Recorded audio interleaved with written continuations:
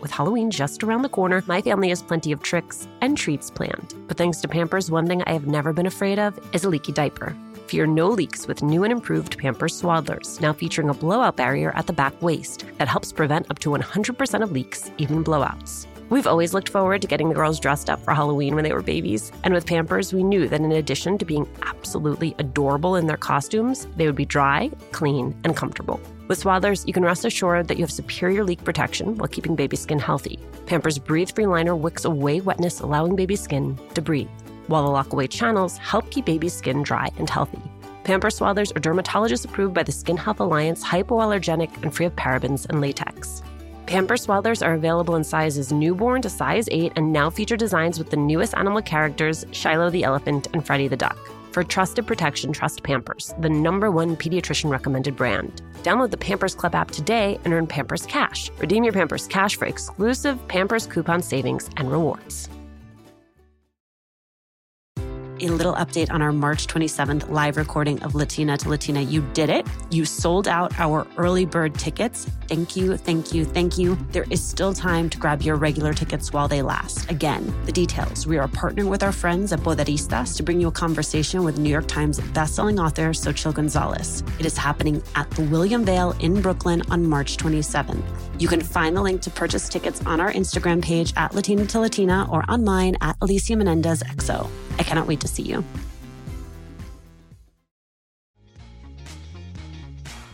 Carmen Maria Machado's new memoir, In the Dream House, is as beautiful as it is haunting.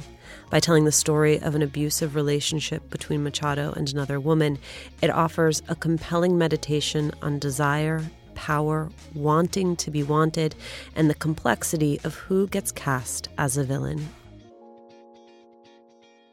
Carmen, thank you so much for being here. Thank you for having me. I could not put In the Dream House down. It is incredible. Congratulations. Thank you. I loved it. You are obviously a very gifted storyteller. You and I, both Cuban, more specifically, both have Cuban fathers. Cubans are storytellers. They are.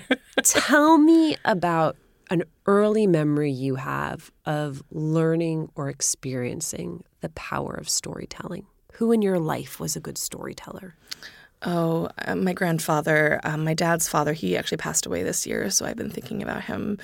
You know, he had dementia, and at the end, there was something really hard about that person who was so, like, alive and would tell stories, and, you know, to see that person sort of diminished in that way towards the end of his life was, like, very difficult.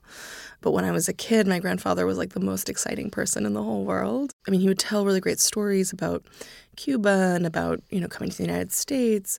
So there was this giant ceramic St. Bernard statue in their house who they called Bruno.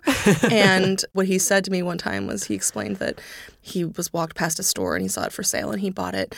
And then he got a little cart to put it on and put like a leash around its neck. And then he called my grandmother to come pick him up. And so as she was like driving up, she saw him standing with this like what looked like, you know, a giant dog like sitting down next to him. And she really did not like dogs and was very upset. And then when she got closer, realized that it was just this bit, you know, he was just doing a bit. And it's funny because now my sister has that very, very battered Bruno, the ceramic St. Bernard, in her home. So yeah, my grandfather was always like telling stories about his childhood, doing bits. Like, you know, he had this just like narrative energy to him that I sort of took for granted in a way. Like I didn't really realize that wasn't how everybody was for a long time. I miss him a lot. So my Cuban grandmother had dementia at the end of her life. And dementia is hard, period. But I think it's also extra hard when that person is your last bridge back to a place that you don't otherwise have a connection to. Yeah. Yeah. My brother and I went to Cuba a couple years ago. And I remember coming back and trying to talk to my grandfather about it. And he was better. You know, he wasn't as bad as he was before he died, but he was sort of in the beginning of dementia. And I would sort of, you know, try to talk to him about, like, you know, we saw your house, Granddaddy. Like, we saw the square in Santa Clara. Like, we saw, you know, your school. We saw this and that. But he don't think he quite registered exactly what was sort of happening. And it's strange because, like, for some reason, it's such a strong part of my identity. I think because I had such a strong relationship with my grandfather, and he embodied this part of himself and this history and this country where until a few years ago I had never been, so powerfully and so strongly that, I don't know, it just always felt like very like a connection that I had. When was your first inkling that you were a storyteller? Oh, God. I just think I was one of those kids that had like a narrative instinct. I mean, kids play, kids create story kind of instinctively. I had very elaborate narratives with my Barbies and my dinosaurs and my, stuffed animals. And I remember one time a babysitter catching me making my dolls talk, and then I got very embarrassed. But yeah, I read voraciously. I wrote constantly. I told stories to myself. No, I love the image of you writing to the head of Scholastic because you found their address in the Babysitter's Club book and submitting your first chapter. Yeah, some teacher taught me like writing a letter, and that was like giving me the keys to the kingdom. Yes. I know. I was like, nobody ever wrote back. I was like, you can write a letter to literally anyone if you have their address. I'm still waiting for Anna Martin to send me to respond to my letter. Well, I wrote, so they explained to me, they were like, all publishers, like their addresses in the front of the book, and I was like, what? And like, the only author who ever responded was, I don't know if you remember Olivia Bitton Jackson. Mm-mm. She's written a lot of books for young people about the Holocaust, and she'd written this book called I Have Lived 1,000 Years. She talks about how she had this book of poems that she had written, and when the book was over, I was extremely concerned that she never mentioned in the book that she'd recovered her poems that were lost. And I was very upset about this. And so I wrote her a letter, care of her publisher, like my teacher had shown me. And then maybe like a month later, my mother came in and she said, there's a letter for you from Israel, like in the mailbox. Amazing.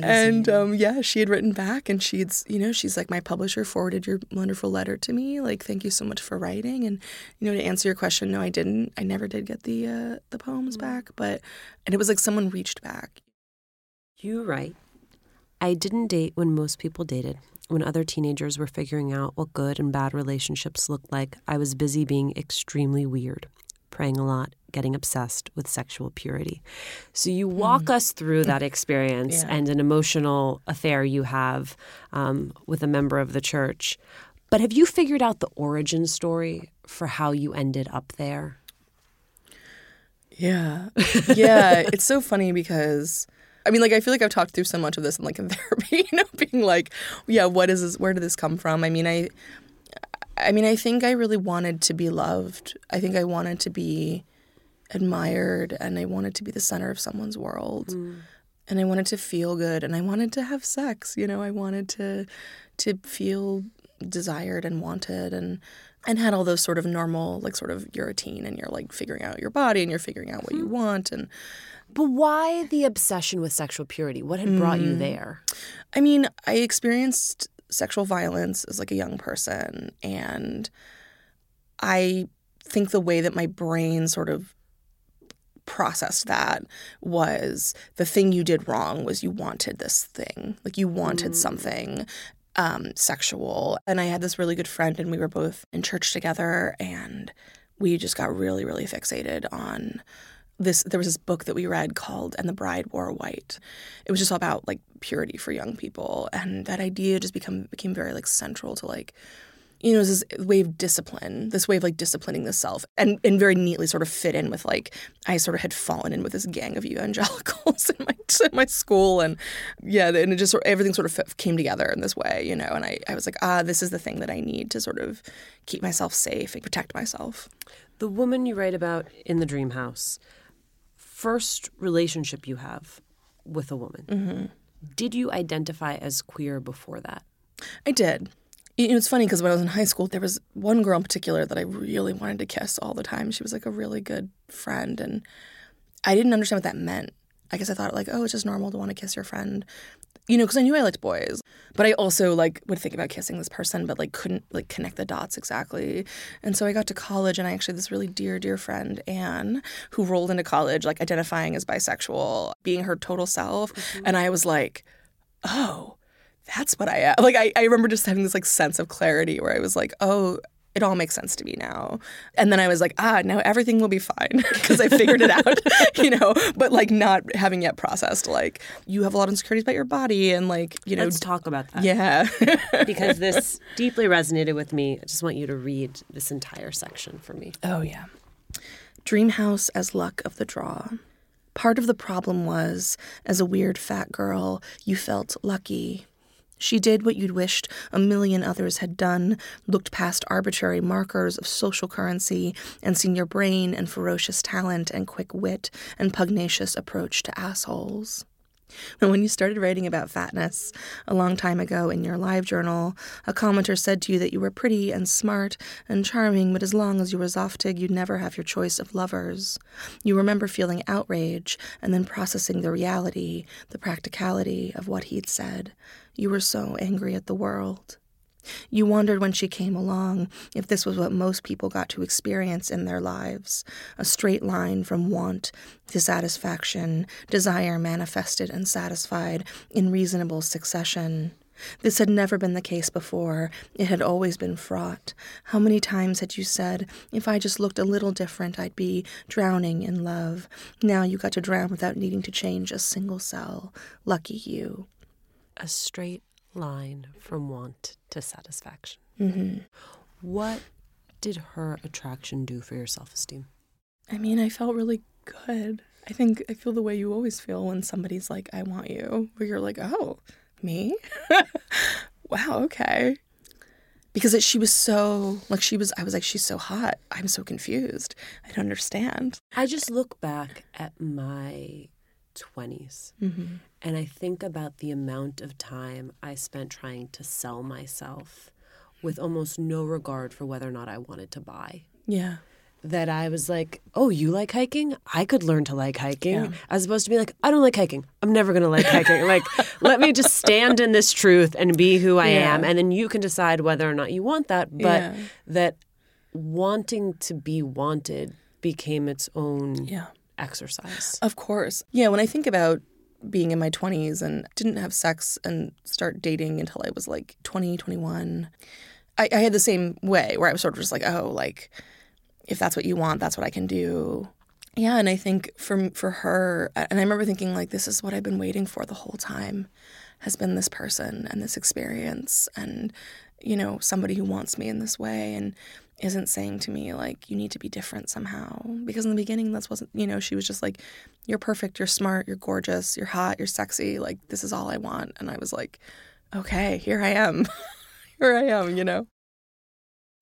When my babies were going through their exploration stage, I had so much to worry about. Falling over, bumping heads. What did she just put in her mouth? The list was endless. But when they were in Pampers Swaddlers, I knew I never had to worry about a leaky diaper. Swaddlers are great for both baby and mommy. They keep your baby's skin healthy and dry with Pampers Breathe-Free Liner, which wicks away wetness, allowing your baby's skin to breathe. Swaddlers have always given me peace of mind knowing that diaper rash and leaky diapers were not in our future.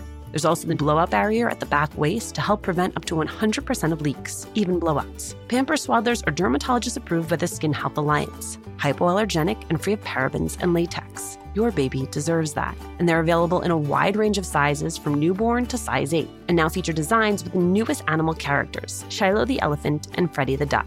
Having a diaper you can depend on is important, and it's why I have always loved Pampers, the #1 pediatrician recommended brand. Download the Pampers Club app today to start earning rewards with every diapers and wipes purchase. Not to mention, get great parenting content with Pampers Club. Hey, Red, what are you up to? Just making sure all the M&M's gifts are wrapped and the ball's filled. Remember that one holiday party when we had no M&Ms? Oh, boy, I still have nightmares. The cookies? Yeah, you used all the M&M's candies that were meant to decorate the party treats, to decorate snowmen. You did it again, didn't you? They do look cute, though. Bringing cheer. M&M's for all fun kind. Hi, Latina to Latina listeners. It's Brenda from Tamarindo Podcast. And if you love Latina to Latina, then we know that you're going to love Tamarindo Podcast. And if you're in the LA area and can't make it to the Latina to Latina live event, we'd like to invite you to our event on March 28th. At 6:30 p.m., we're hosting Amigas Blossoming, a night of celebrating and cultivating blossoming friendships. This will be in Highland Park, and all the details to RSVP for free are at tamarindopodcast.com/events. Is there something that's getting in the way of your happiness or that's preventing you from achieving your goals? I have found that talking with someone can make a big difference. but sometimes the logistics, like finding the right person or the time to connect, make things complicated. BetterHelp Online Counseling connects you with a professional counselor in a safe and private online environment. You can get help on your own time and at your own pace. You can schedule secure video or phone sessions, plus chat and text with your therapist. BetterHelp's licensed professional counselors specialize in everything from depression to relationships to complicated family dynamics, self-esteem, grief, you get it. And if you're not happy with your counselor for any reason, you can request a new one at any time. They even have financial aid for those who qualify. Best of all, it's an affordable option. Latina to Latina listeners get 10% off your first month with the discount code LATINA. So why not get started today? Go to betterhelp.com/Latina. Fill out a questionnaire to help them assess your needs and get matched with a counselor. That's betterhelp.com/Latina. What were the first few months of that relationship like? I mean, they were great. In retrospect, there were a lot of red flags. But at the time, I was like on cloud nine. I mean, I was so happy. Because there's an early sort of plot twist, which is when you meet this woman, she has a girlfriend. Yes. She then tells you that she's in an open relationship with the girlfriend. Mm-hmm. You sort of go through the whole rigmarole of imagining a future where it is the three of you. Mm-hmm. But then she comes to you and says, okay, I'm ready to be monogamous with you. Yes. Which must feel like being chosen. That's exactly what it felt like. Then there's bliss. And then when do things turn? Well, looking back on it, things were turning the whole time. Right. I mean, even before that happened, even before we sort of went monogamous, I mean, I think there was this, she became a little less judicious about her anger, and she became a little less patient and a little more sort of quick to sort of snap and quick to bite. And there was this really early incident, very early on in retrospect, like where she didn't know where I was and she was really upset. And when she saw me again, she got like furious. And I remember her screaming at me so much. And I remember saying like, being so scared and being like, don't do that. Like, don't talk to me like that. It's not okay how you're talking to me. This is like really bad. And I remember her like leaning over and being like, you can never write about this ever. Do you understand me? And I was like, yeah. Ooh. And that was like early. Like that was like, it was a few months into the relationship. And I remember thinking like, that's a weird fluke, but it's just a fluke, you know? And I think, I mean. When you spent years coming up with excuses for what were flukes and how you could explain things. Yeah. I mean, you know, every time something happened and every time it got worse, I would think to myself, like, there's got to be a really logical explanation. Mm. So I remember, like, I talk in the book about probably one of the worst and scariest things, which was like 2 incidents that happened where she got very violent, like physically violent and really scary. And I like ran and like hid myself, like locked myself in the bathroom. And both times she claimed to have no memory. Like after it happened, she would say like, she would be like, why are you crying? I don't remember anything. Like, what's wrong? And I remember like Googling like memory, like I would just like, well, there must be some explanation, you know? And I was looking up, I was like, could she be having some kind of like, you know, mental illness? Like, could something be really wrong? Could she have like hurt her head? Like I was desperately scrabbling to come up with some kind of explanation which would take the burden of responsibility off of her, like that it wasn't her bad behavior. When did you finally identify and then verbalize those experiences as abuse? It was after we broke up. I was on my way to this workshop in San Diego. So I was living in Iowa at the time, and there's this thing called Clarion. It's a science fiction and fantasy writers workshop in San Diego every summer, and it was the year that I was going to go. And so I drove from Iowa to San Diego, and on the way I stopped at various friends' houses along the way as I drove, and like a friend of mine, like telling her, I hadn't seen her in a while, and I sort of told her the whole story, and she like started talking to me, you know, people just were kind of giving me little bits of like kind of language or like ways to think about it. And she gave me like a book to look at. And then I talked to a couple of people about it. And then I remember one of them sent me this really beautiful essay by Connor Habib. He's this really beautiful writer. He's also a adult performer. And he had written this like devastating essay about a boyfriend who put him in the hospital. And I remember being like, I have just never read anything like this. And I don't know. And then, at some point in there, like, I think the word, and then when I started describing it, it was like, oh, I'm just describing an abusive relationship. Like, and it's like, I've walked other people through this. Like, I've had other people say to me, like, this is what happened to me. And being like, oh, that's like a very classic presentation. So I think, at some point I just got enough distance where I was like, it was like in that summer where I just sort of really started thinking about it. You write, I enter into the archive that domestic abuse between partners who share a gender identity is both possible and not uncommon, and that it can look something like this. Why do we assume safety in lesbian relationships? I think because, and I say this as somebody who has dated both men and women, like, I think dating men is like having a low-level cold all the time. There's always this sort of little bit of patriarchy that's like kind of dragging. And it's just the way it is, It's like, even if the guy is like great, you're still sort of negotiating like male bull. I probably can't swear. No, go ahead. Oh, can I? Yeah, you're constantly negotiating male bullshit like all the time, right? And I think that there's something really lovely about like when you're in a relationship with a woman, like that particular dynamic. It's not like in your home, like it's not like sort of in your bed. It's not in this. So there's this like distance you have from it. And a lot of the language that like surrounds like, discussions of like queer women's relationships is like of like a utopia and a paradise where you're like, here we are, we found it. It's great. Sex is great. The lesbian paradise, the lesbian utopia. Did you have reservations about casting another queer woman as a villain in this story? I mean, I think she cast herself as a villain. But yeah, I did have a lot of anxiety about it. I mean, I think if you ask any person who belongs to any sort of like marginalized group. Yeah, marginalized group. Like, you like it's really tricky to like quote unquote like air dirty laundry. The idea of saying like it's not perfect, it's not great, like, or I mean it's great in a lot of ways, but also like it can be bad, and like this is how it can look. And right. And you write beautifully about the fact that to complicate the experience is to actually acknowledge the humanity. Yeah. Right? That it's like there is there's not a one-dimensional queer experience. Totally. And I think, I mean, even now it's funny because people think like, oh, you guys got married, right? So like you're great. And it's like, oh no, like, I mean, right now the Supreme Court is like deciding stuff about, queer people and trans people, like in terms of employment, like their ability to be fired. And like we are all still not in a place of safety, and we're like, and it's hard because it's like, I talk about in the book how like you deserve rights because you deserve them because you're a human being, not because you've proven yourself to be good or virtuous in some way. But I think there's a lot of stress and strain around like proving a certain kind of goodness, or like you're worthy of the things that you're not being given by like dominant culture, or you're not being given by your government, or you're not being given by whatever. So like that to me was something that was like kind of like on my mind, because all of this was happening. The events of this book were happening around like the marriage equality conversation. Right. And like it was weird how that was kind of existed all around me while I'm afraid to say like I am being hurt in many ways by like this woman that I'm dating. So there's a lot of pressure. There's a lot of pressure to like perform virtue.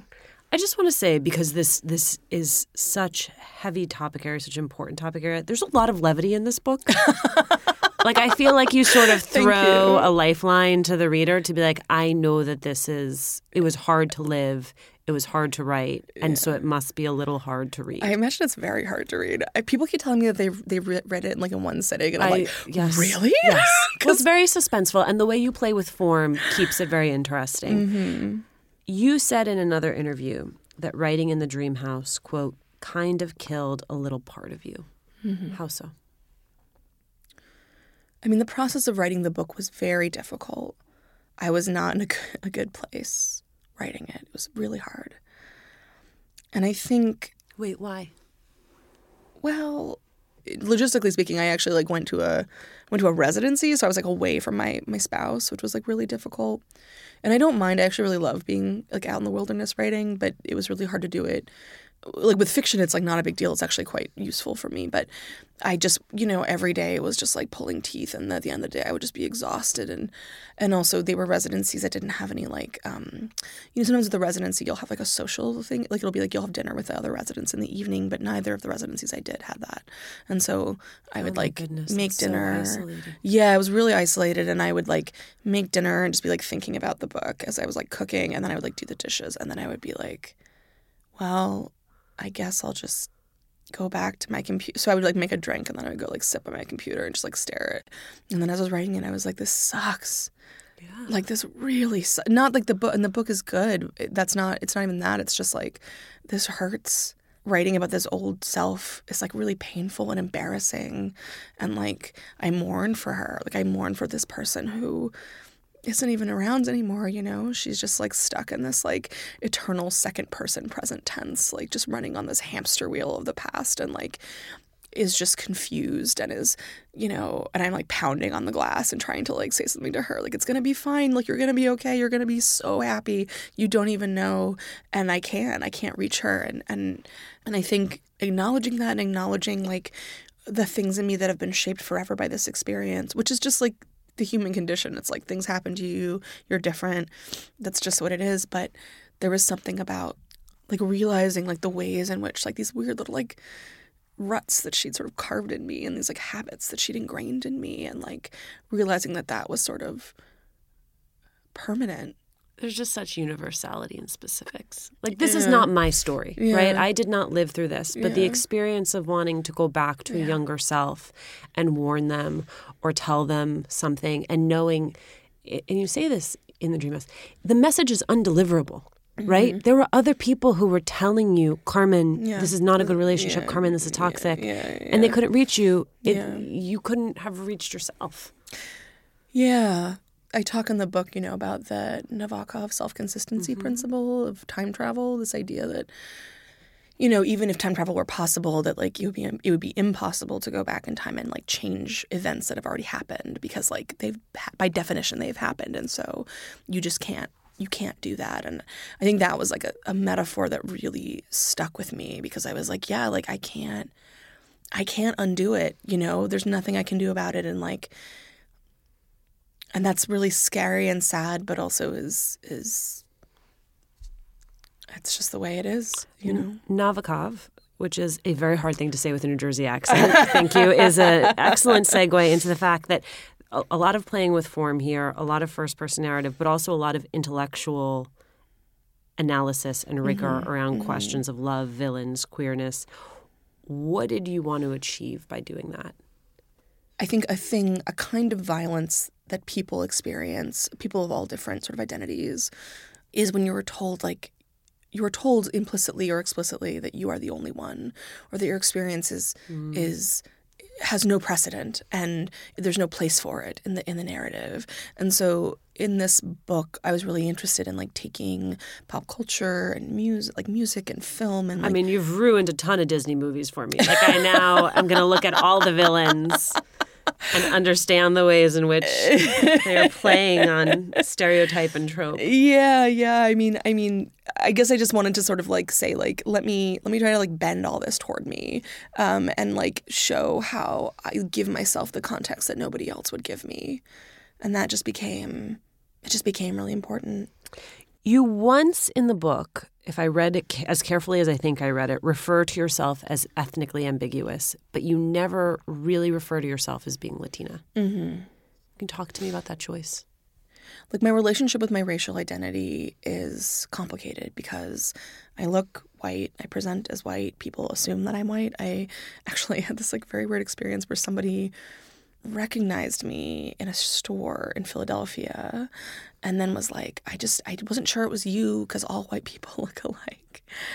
And I wanted to correct them, but then I felt weird because this person was not. I was like, I don't know, and like kind of just hemmed and hawed and then like just, whatever. But like, so it's complicated because it's like I have a lot of privileges that come with like being white presenting. Yeah, same. But also like I'm not white, and that's actually really important to me. Like, it's important to my identity and the way that I feel about myself and the way I feel about my family and the way I see myself. And I don't know like what to make of it, or I just haven't gotten to a place where I feel like comfortable writing about it more explicitly, but it is something that I'm thinking about very actively, and I've started many essays, which I have finished. I personally hope you get to the place where you figure out what you want to say about it, because I want to read it and I want to see that placed in the canon.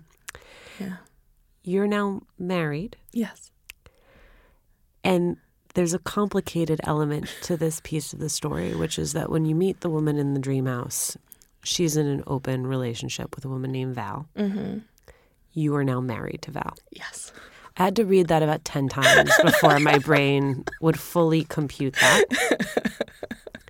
Where do you place all of that in this story? I mean, I think for me, the way that, Val and I sort of negotiate. I mean, it's complicated, and it's not even a thing I really want to talk about like a ton, but,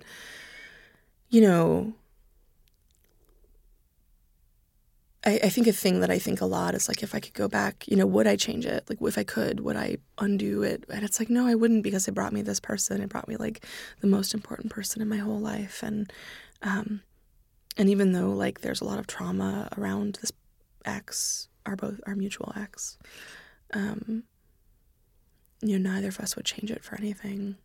And that's hard. It's hard to say that, and it's hard because I think, writing this book, it's like writing about this really terrible thing that happened to me, but also like I've also heard like Val talk about it, and like it's weird because it's like externalized somehow, because it's like it's different to hear somebody say like, here's a thing that happened to me, as opposed to like a thing that's happened to you personally, and it's almost makes me like angrier, it almost like gives me even more feelings, and I think probably she has a similar reaction to reading this book. And so it's complicated, and but I wouldn't change it for anything. And I feel very lucky that like, this one really beautiful thing came out of this really horrible thing, and that feels very special and like a really rare gift that I don't know if I earned it, but I got it. So, Carmen, thank you so much. Yeah, thanks for having me.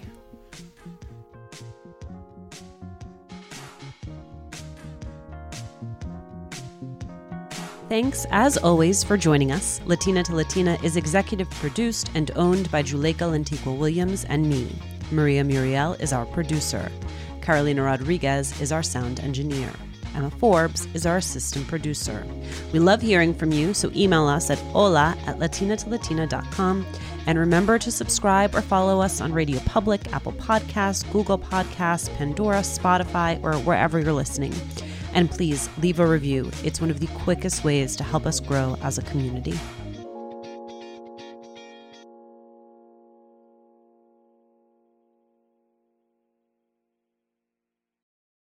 A little update on our March 27th live recording of Latina to Latina. You did it. You sold out our early bird tickets. Thank you, thank you, thank you. There is still time to grab your regular tickets while they last. Again, the details. We are partnering with our friends at Poderistas to bring you a conversation with New York Times bestselling author Xochitl Gonzalez. It is happening at the William Vale in Brooklyn on March 27th. You can find the link to purchase tickets on our Instagram page at Latina to Latina or on mine at Alicia Menendez XO. I cannot wait to see you.